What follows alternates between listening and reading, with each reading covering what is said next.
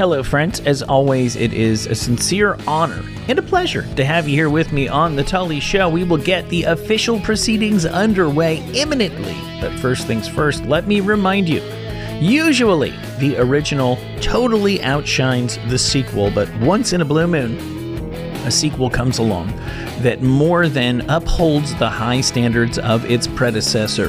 The Empire Strikes Back. Cool Ranch Doritos. Mark Wahlberg. Actually, he was quite a bit better than Donnie. You get my point.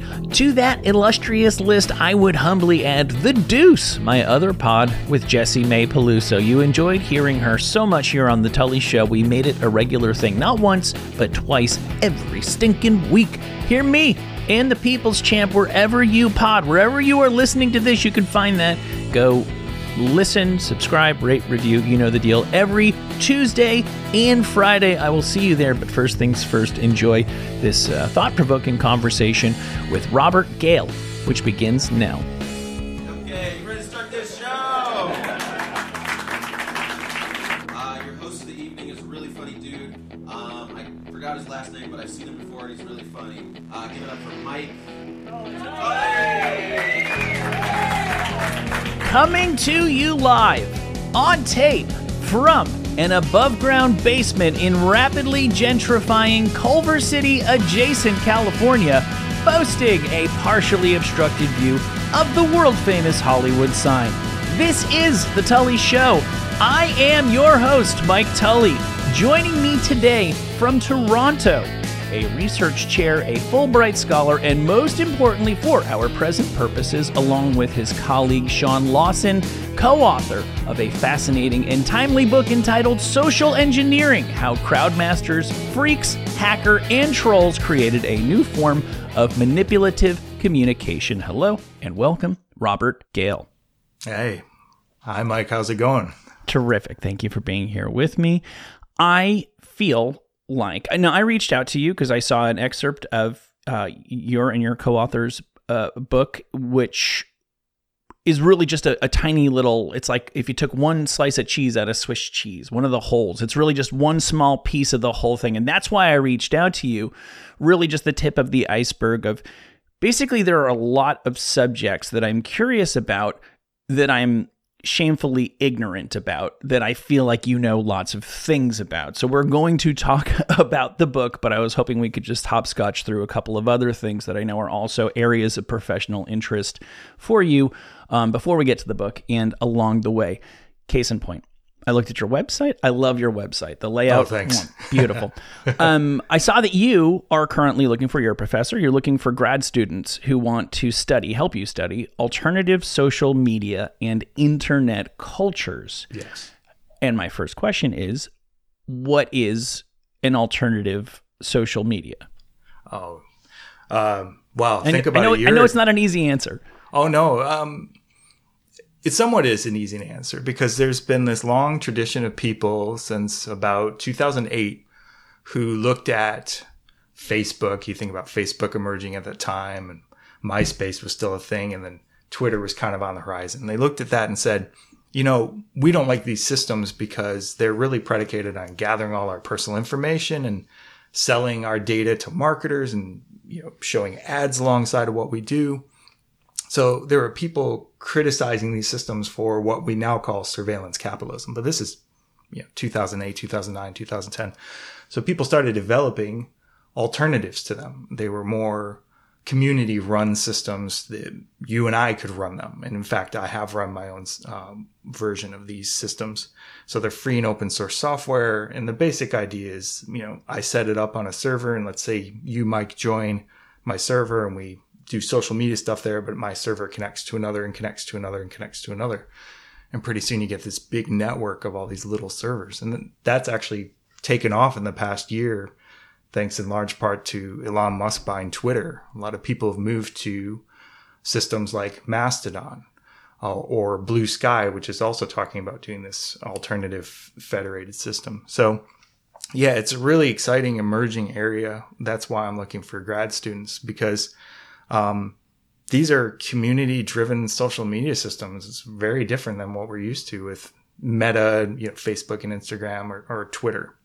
Now, I understand everything has to start somewhere, but initially it seemed, we had Friendster begat MySpace, begat Facebook, et cetera, and then it just stopped, and it seemed like it was people ran out of permutations of, it's Twitter, but with pictures, and at a certain point it was like, oh, it's really just this or just that. I assumed, and I looked forward to this never-ending unfurling of new and improved social media, and instead we've kind of stopped there. People have been critical of the behemoths in the field for pretty much as long as they've existed, and yet, like, I signed up for Blue Sky. I probably have my login somewhere. Mm-hmm. Not speaking with your mind, not your heart. How optimistic are you that, say, 3 years from now, we may be talking about 1 or 5 competing social media that are more than like play a bigger role than, say, like the Green Party plays in American politics? Yeah. Well, it's one answer is that despite all the problems that we've seen with Facebook or Twitter, people stick to them or go back to them. So when Musk bought Twitter back a year ago, a lot of reporters reached out to me to talk, and they said, well, is Mastodon going to kill off Twitter? And I said, I'd love to see that, but I don't think it's going to happen. Because if we look back at the history of corporate social media, Facebook with its emotional contagion study, or Cambridge Analytica, which is one of the major focus points of this book, people just go back to them because that's where their friends are, or that's where their audience is. If you're a content creator, you're looking for a big audience. So in a few years, do we have something like a Blue Sky network and a Mastodon network and Twitter still hanging on, if it doesn't run into the ground? And it's hard to see it not running into the ground. I actually do think that we could have that kind of fragmented scenario.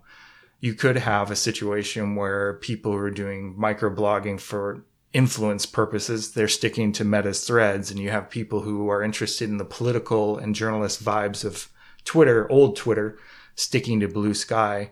And then people are interested in running their own social media systems and kind of having that community control, sticking with the Fediverse and Mastodon. So I think that outcome is actually pretty likely that we get this very fragmented space. And I say that because there have been these alternative systems as long as there's been the mainstream corporate social media. I look at our current social media landscape, and I am a guy who doesn't know what I'm talking about, but I see monopolies. I see that you can't play the game of politics, for example. Both of the parties have big problems with these, but ultimately it's like, as you say, that's where their friends are, that's where the audience is, so they just kind of take turns complaining about it when it's their turn to be in the barrel. As I understand monopoly law, once a company gets to a point where it is no longer, legitimately plausible for an up-and-coming competitor to even enter the marketplace and get a foothold, we say, congratulations, you won the game of capitalism. Here's a bunch of money. Now we're blowing you up. My dad worked for the phone company when that happened back in the day.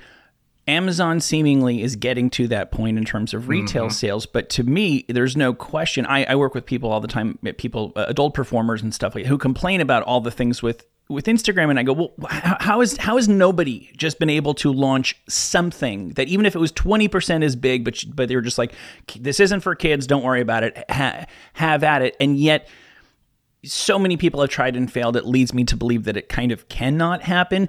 Is there more talk of dealing with the major social medias as monopolies and therefore splitting them up than I'm aware of? Because I don't hear that everybody complains, but to me, that's the obvious lever tool that's at the disposal of the government should they choose to use it, and I don't even hear the conversation about whether or not they should or might.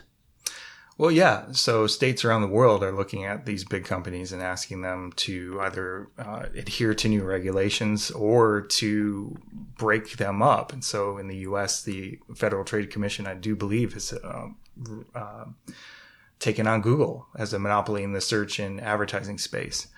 So that's a key example. And like these cases are huge, obviously, and they're very complex, and governments don't take them on lightly. As for social media itself, I've placed less faith in states breaking up these companies and more faith in people making those alternatives. So in the case of Instagram, for example, there is a federated alternative called PixelFed that's very image focused. When I got to ask a clarifying question though, you say adults, do you mean like adult performers? Yeah, no, I actually do mean that. On one of my other shows, there's somebody who does work as an adult performer, and we have guests from that sphere. And everybody's always complaining about, you know, the typical complaint, which is a valid complaint, and it's just an extension of a longstanding thing, at least in American culture. You can find decapitations, but you can't see their underwear hanging out. And I always, because when I talk to people, they implicitly accept that they're monopolies. I say, well, you have to understand that's not censorship. That's not free speech. That's a company that has decided.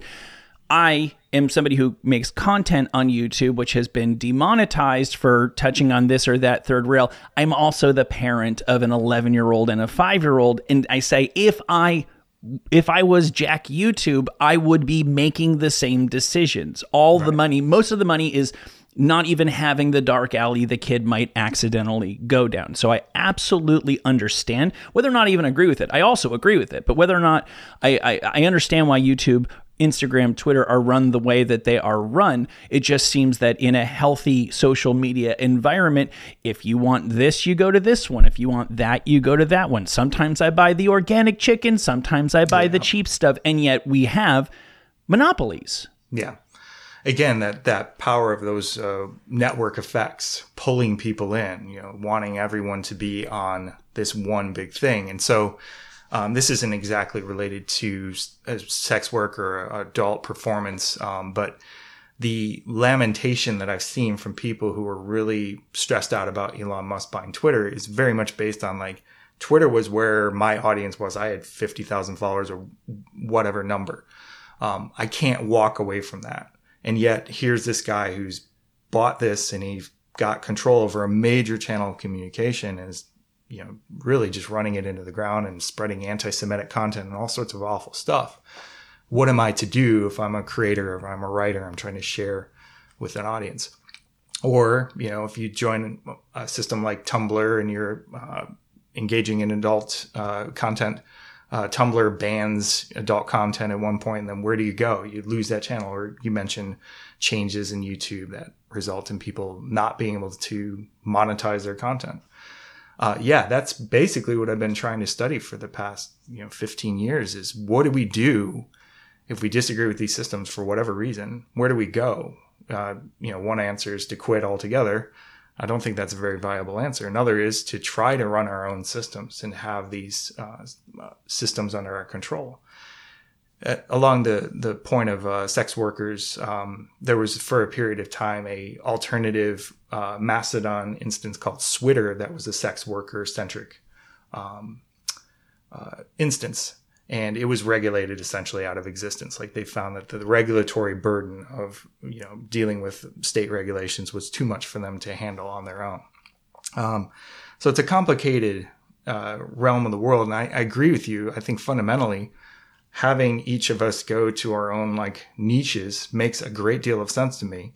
But at the same time, people want to connect from their niche to, we're not just one facet of our lives. I'm not just a sports fan. I'm interested in politics. So I want to connect to people who are interested in politics or what have you. And that's why I find the Fediverse, which is a thing I'm writing a book about, to be fascinating because I could set up my own social media instance. A bunch of my friends could join and then we can connect from that one to another and so on and build this big network. We can focus on our own particular niche, but also still communicate with a global network of people. I find that to be a really fascinating system. Yeah, because we want a Goldilocks thing. I'd compare it to, say, where the music industry is nowadays, where nobody wants a world where there's one, you only have FM radio and it only has 3 stations. And so you better be buddies with the person who runs the place or play the kind of music that they like, which is kind of where we are right now. But the alternatives currently feels a lot more like the streaming services, where it's like, how are we supposed to communally? Human beings are wired to communally celebrate this stuff. But I can tell you're a musician. You probably know some amazing band that I've never heard of, and vice versa. And that's so we're looking for the Goldilocks solution there. I mean, I'm encouraged that you're encouraged, not just, I guess, in theory, but in practice, about the emerging alternatives to that. We'll kind of get back into that as we go here. I noticed you're also, I think you wrote a book about the dark web. Yeah. For most of us, the phrase conjures images of snuff films and cutting-edge Russian narcotics. I don't know that I've ever had the pleasure of visiting the dark web. I get most of my information from scaremongering articles in Newsweek. So what was it like 15 years ago? What's it like now? And is there any difference between the two? What do guys like me not get about the dark web? Well, the production of the dark web back in the late 1990s, early 2000s was animated by some of the same concerns we're talking about now. We're building this big, massive surveillance infrastructure. Corporations and governments know a great deal about us. They can use that to shape what we see. So we want to build a system where is a free speech absolutist system, a system where you can speak anonymously and read things anonymously. So back in the late 1990s, early 2000s, people were building systems like the Tor system, which is probably the most popular of the lot, but there's also one called the Invisible Internet Project, or I2P, which every time I say the acronym, I have to stifle a giggle. And then there's Freenet. Yeah. And, but basically these systems are very complicated, encrypted systems that allow for anyone who uses them to read anonymously. So if you go to a site, you can read it and they have no idea who you are. And it's very, very difficult to track you. And also to publish anonymously. So you could host a hidden service, publish whatever you wish. And it's very, very difficult for you to be tracked down unless you let slip information about yourself. The justification for all that is, anonymous speech is political speech. You can look back through history, like anonymous publications during the American Revolution. The concern about that, of course, from law enforcement is this is where the crooks are going to hide. So you get these two competing visions. Like, this is a valuable space for political speech. This is a space where criminals are going to do criminal stuff. Robert, let me just ask you to pause for a quick second there. Now, every time I go to a website and they ask if they can collect my personal information, I always say no. Are you telling me I'm still not safe? Well, when you go to a website, at the very least, your IP address is exposed to them. Right? No, I'm joking. I assume everybody's collecting everything. Yeah. Yeah. I mean, we're seeing the European regulations crop up all around the world for those reasons, because you want to do business in Europe, you have to say, I'm collecting data. But yeah, when we go to these websites, a great deal of information is collected about us. That fear from the early dark web creators has really come to pass, I think, to their credit. The fear of law enforcement has also come to pass because predominantly use for the dark web has been to share stolen personal information, also child exploitation images. Between those two, you see things like people experimenting with their own social media systems that are not, they're the anti-Facebook, if you will. They're, you use pseudonyms and there's no collection of personal information. And I've seen in that space some really amazing experiments with being civil online and debating political issues, but behind veils of anonymity. So that can be done too. So the conclusion of that book that you're talking about, which is called Weaving the Dark Web, I argue that, the dark web is going to be what we end up using it for. If we think it's going to be used for selling personal information or selling drugs, that's basically what it's going to be for. If we believe in the system as a space for anonymized political speech, we need to use it in that way. And there was a brief moment where it looked like it could tip in that latter way, because the New York Times actually set up their own dark web version. Facebook actually set up an Onion site. This is back in 2016. But largely, I think those projects have faded. Like, people have not really invested the time into that. And now it's predominantly, as you described, it's really the place to go if you want to find stolen personal information, for example. So let's talk about the most recent book, Social Engineering. You said elsewhere, I think in an interview, to just sort of get in capsule form across the purpose. What we're doing in this book, this is you speaking, is connecting contemporary cybersecurity to old school early 20th century propaganda. So let's talk through the second part first and lead up to, we'll talk about the past and we'll get to the present. Can you talk about the social engineering from its infancy? I know it's a book length subject, to put it mildly. The purposes, the tools of self-declared social engineers, and particularly, if you can point out just how actually hands-on and active it wasn't some people sitting in an ivory tower writing books. This was a hands-on project with massive manpower throughout the bulk of the 20th century. Yeah, if we go back to the late 19th century, early 20th century, we see the emergence of new social sciences. So sociology, psychology, and economics kind of sheds the political side and says we're a pure science. Alongside that, you see the rise of civil engineering, and this is applied science. So we know we have good knowledge of physics, and we can use that to shape the landscapes around us, right? So this vision of engineering becomes a very powerful, I'll call it a metaphor. People thought of it less metaphorically, but the idea is we can take science and use it to shape nature.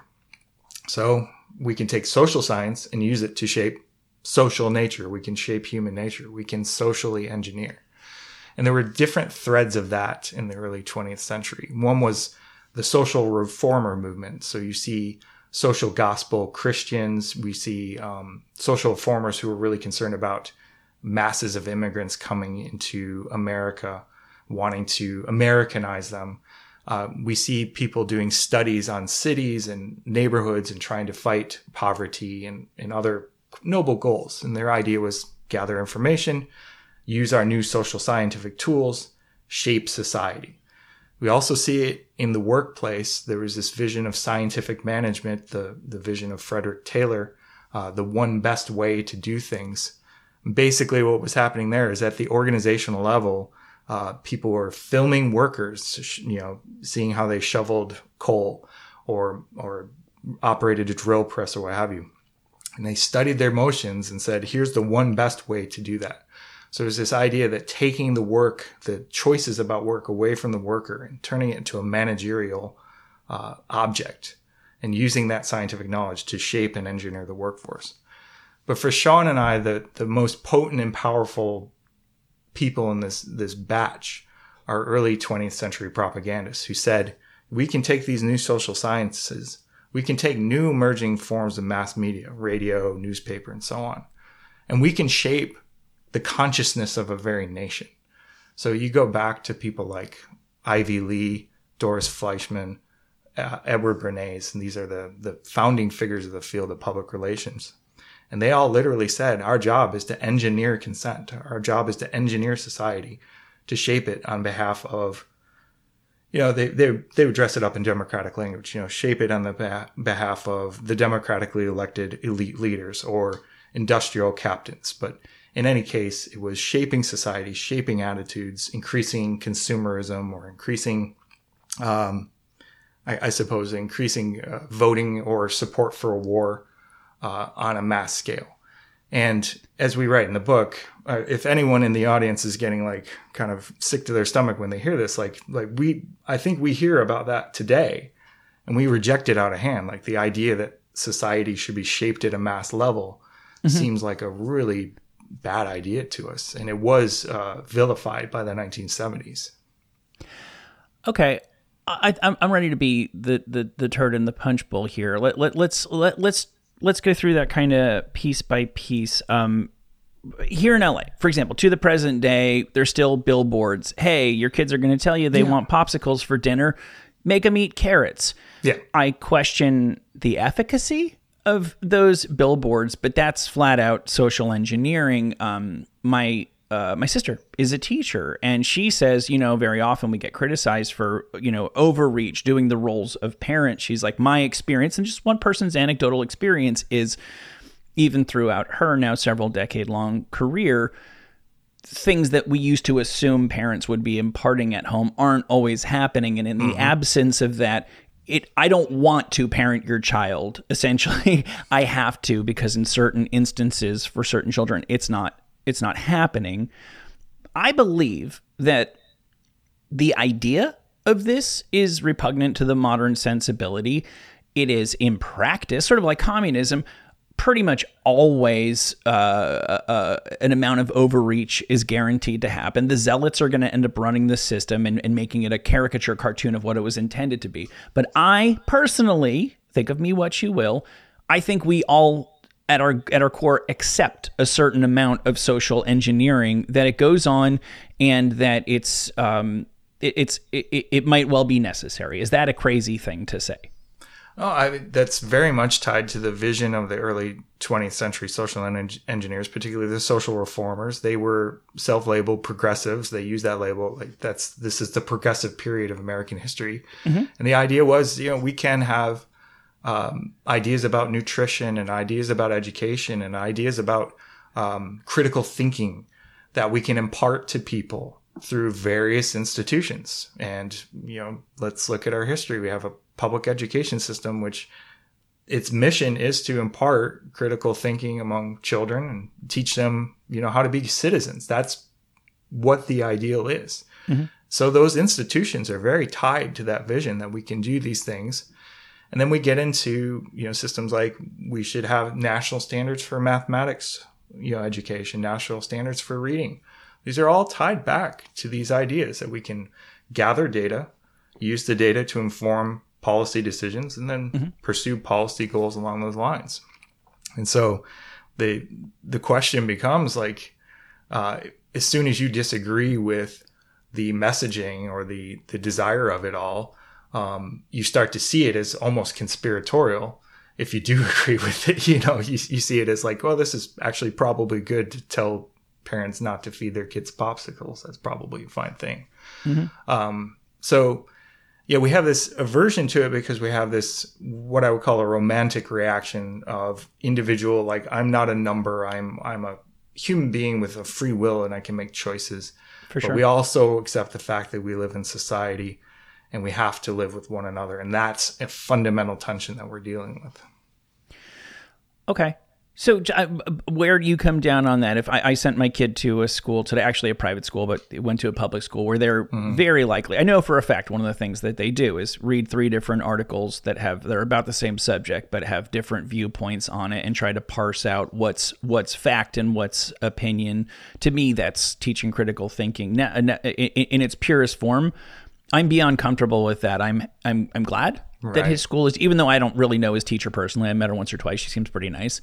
Is that, am I a sheeple that I'm okay with that?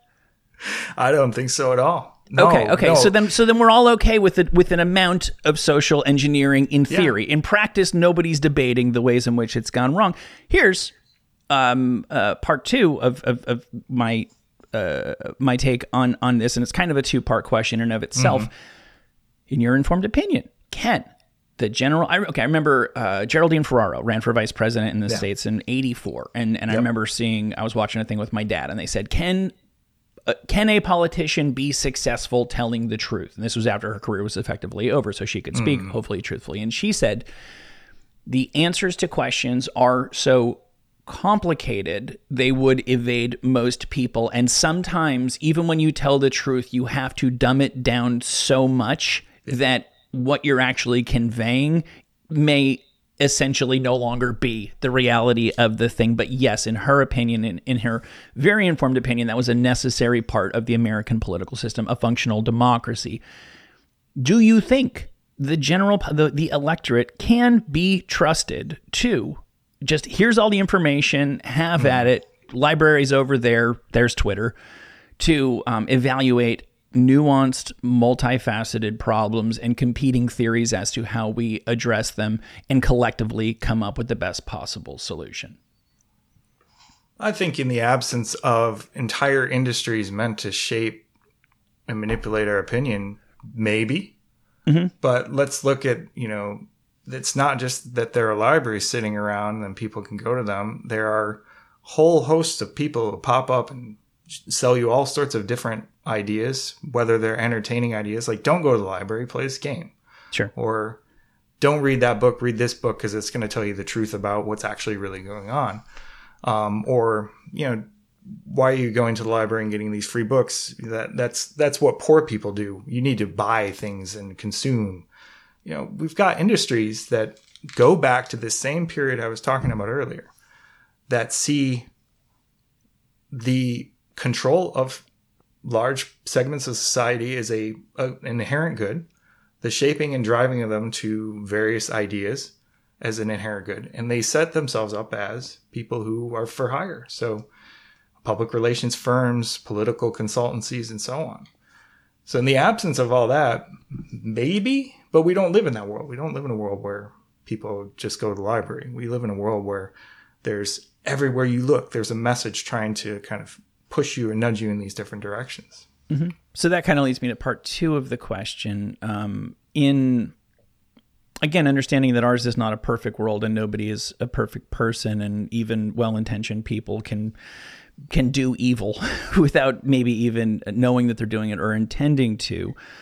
If we accept that nefarious actors are going to put their finger on the scale to try to tip people towards what those actors know would be bad outcomes or just simply chaos itself, should we not want well-intentioned elites to at least try to put their finger on the scale in the opposite direction? Isn't that the less bad thing to happen in the reality in which we live?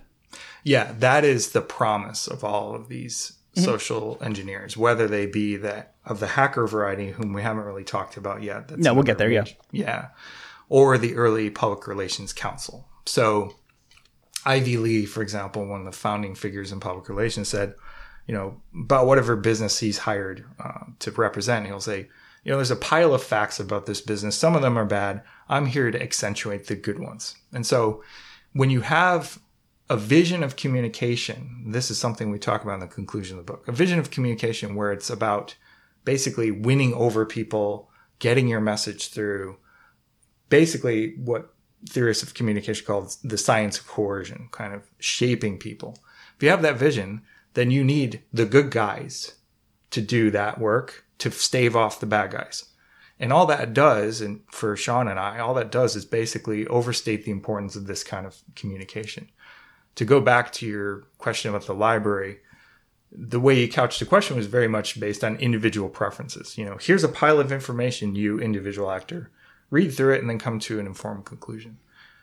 What if we think about communication as more communal practice, like the name implies? What do we think about people getting together and figuring out what is best for society instead of thinking about it as an individual act of, absorbing information and then making an informed choice? It's really more about our talking to each other, our teaching children, our having public debates about these things.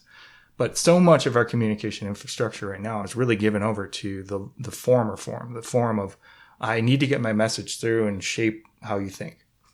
And if we invest ourselves in that perception of communication, then yes, we need the good guys with the good message guns to fight off the bad guys with the bad message guns. Well said. Okay, so let's talk about the present of social engineering. And I think just one way to get into that efficiently is just to go through the subtitle of your book. What do you mean when you use the term crowdmaster? Yeah, crowdmaster, that goes back to those early 20th century propagandists. And so if you go back to the early 20th century, particularly in America, you see an incredible amount of anxiety over masses of people. So we see, growing populations in urban centers. We see a lot of immigration, particularly from Europe. And there were these visions of, people as not being American or even not being white, even if they're coming from Europe. And then, of course, there's racism in America, the great migration of blacks from the American South to the North to work in industrial centers. So add all that up and you get this big anxiety about the crowd, the mass, and what will it do? And you toss in emerging theories about socialism and communism, the masses rising up and throwing off the industrial masters or the leaders of a country. And so you have this vision that we need to master these crowds. And that's where the mass communication propagandists come into play and say, look, we've got these crowds. We know through our scientific study of how crowds work, how to control them, shape them, and drive them towards positive ends. And really the positive ends tend to be defined by whomever is paying for these. So, for example, with increased industrialization in America, we get piles of consumer goods, but we also have a culture where people aren't necessarily buying new things, because why do you need the new thing? Your old thing works just fine. So you have a whole industry of advertising basically selling, you need to buy the latest thing. You need to buy throw out that old car that's 3 years old. It's out of date. Buy this new one. And that greases the wheels for industrial production and consumption. And it creates that trashing system that Sean and I talk about where things get thrown away. So the Crowdmaster, in short, is just, here's this mass. I promise to be able to shape this mass towards whatever ends. And then Phreaks with a PH. Yeah, the phone phreaks. So these are folks that emerged in the 1960s. They're super fascinating. Phone phreaks are people who are fascinated by the telephone system. I'm kind of curious because you mentioned your father worked for the Bell system. But people looked at the Bell system as this, and it was amazing technological feat. This network that was globe spanning. You can pick up a phone and in theory call around the world. A lot of people were fans of it and wanted to explore it. And so they would do kind of like what people do on the internet now, browsing through the internet. They'd pick up the phone and see how far they could call with it. And they found a variety of techniques to do that. There are various ways that they can manipulate tones. The 2600 hertz tone is one example. Or they can manipulate pay phones by emulating the sounds of coins clinking down through the payphone. Right, yeah. Yeah, they could do all these cool things like conference calls with a bunch of buddies, which would be prohibitively expensive, or long distance calls, or calling themselves from one payphone to another, linking switches all around the world. So these are folks who are really important to the book because they figured out that one of the easiest ways to manipulate the phone system was not to physically or mechanically manipulate it.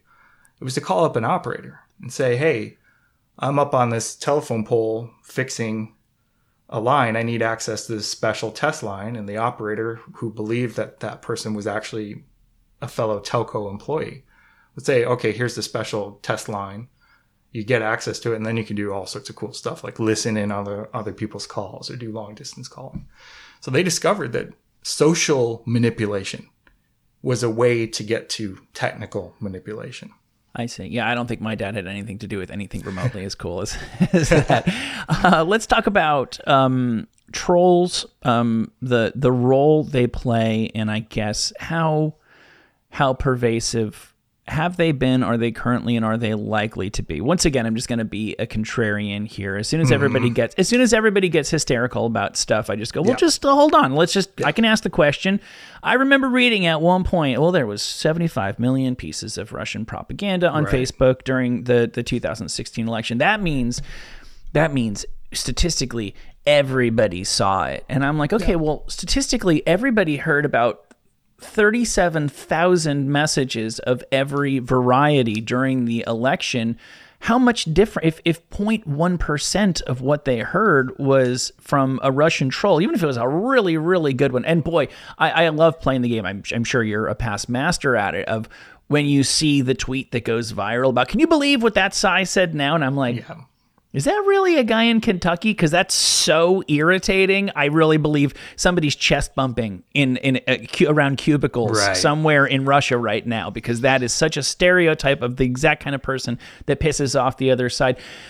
So yeah, 85 million pieces. That's a lot of pieces. But to me, I am inclined to agree with, I root for one team, but I'll give the other team this one. I think it probably was a drop in the bucket. Now, that's not getting into the hacking of Hillary Clinton's campaign manager. That's a whole other level. But the actual, basically. And then we hear, what with AI, and it could be 99% of what you hear, not 1% of what you hear. How bad was it? How bad is it? How bad is it likely to be? Yeah, there's a lot there. So one, there's the existence of these organizations like the Internet Research Agency in St. Petersburg, which would be full of what people would characterize as trolls, internet trolls, going into forums and spouting off whatever different positions, manipulating Twitter bots or Twitter profiles or Instagram profiles, what have you. The existence of those, I don't think is disputable. Like every election, we see the rise of a bunch of bot accounts or a bunch of, fake messages. We're seeing that with two wars, the war in Ukraine, the war in Israel and Gaza. Your question, though, your skepticism is shared by a lot of people. Like, how effective could this possibly be? And that's so hard to figure out. The vision of we can control the masses through communication is a really attractive idea. The actual implementation of it is so much harder to analyze. It's hard to prove media effects. It may be impossible to prove media effects. So what is going on here? One of the lessons we draw in the book is if you look at a hacker social engineer, so the heirs to the Phreaks, the people who they might call you up on the phone and pretend to be a fellow employee and ask for a password, or they might show up and say, I'm with IT support and, let me have access to your computer. Like those folks, the Kevin Mitnick types of the world, they would use a variety of techniques to get to their goal. They had a goal and they would use whatever techniques they could. So if we look at something like Russian interference in democratic deliberation, trolls are going to be part of it. Hacking people's computers is going to be part of it. Old school real politics is going to be part of it. Making a speech, talking about geopolitics. Diplomacy is going to be part of it. So the trolls are part of a larger picture of attempting to, expand the interest of a particular nation state. And I'm talking about Russia here. I could easily be talking about the U.S. The U.S. does the same thing. The U.S. uses social media manipulative techniques around the world. They use propaganda around the world. They use diplomacy around the world. This is a fact of nations these days. Do we have a bunch of trolls that are writing a bunch of stuff on Pakistani Facebook? Oh, yeah.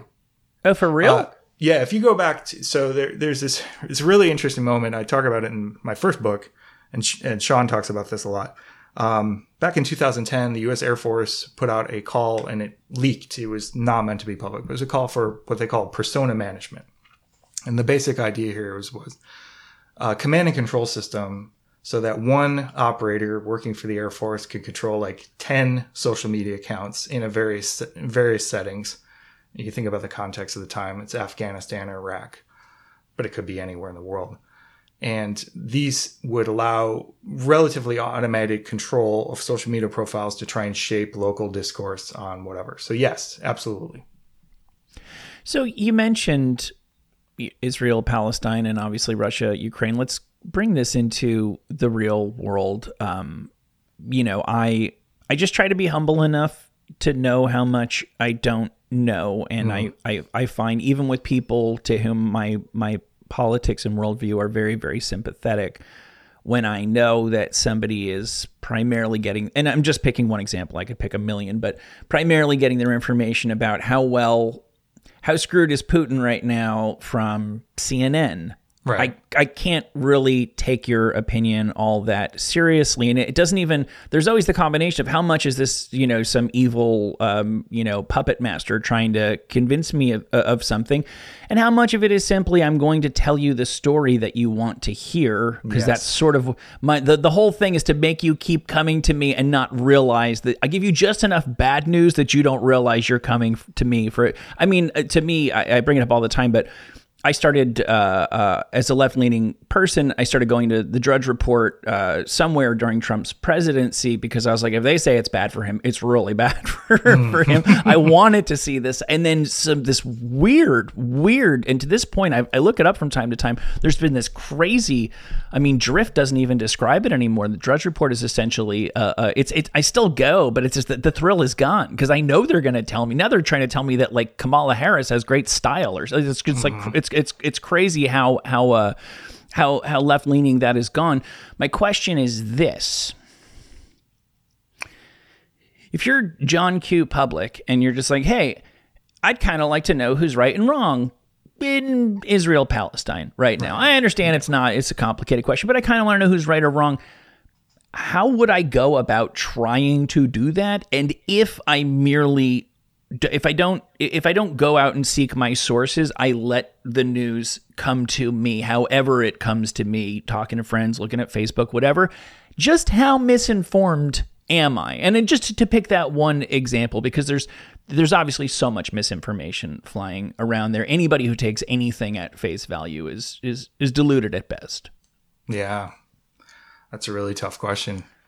I do think there's a distinction between television news and print media. I think the structure and rhythm of television news is, 5 minutes and then something explosive, and we'll be right back after the break. And it's just kind of a stringing you along system. And the purpose there is pretty obvious, to keep your eyes on and keep you somehow stimulated, whether it's angry or excited, and sit through the commercials, right? So I tend to prefer print media myself. And I would say, let's go to respected journalist outlets, New York Times or Washington Post, what have you, and then somebody can immediately come back at me and say, well, the New York Times was reporting on weapons of mass destruction in Iraq in 2003. And they got that wrong, right? And then you're invoking something as deeply complicated as Israel-Gaza, Israel-Palestine. I don't have a really good example or answer to this. I think we need time, and I don't think we're really afforded that.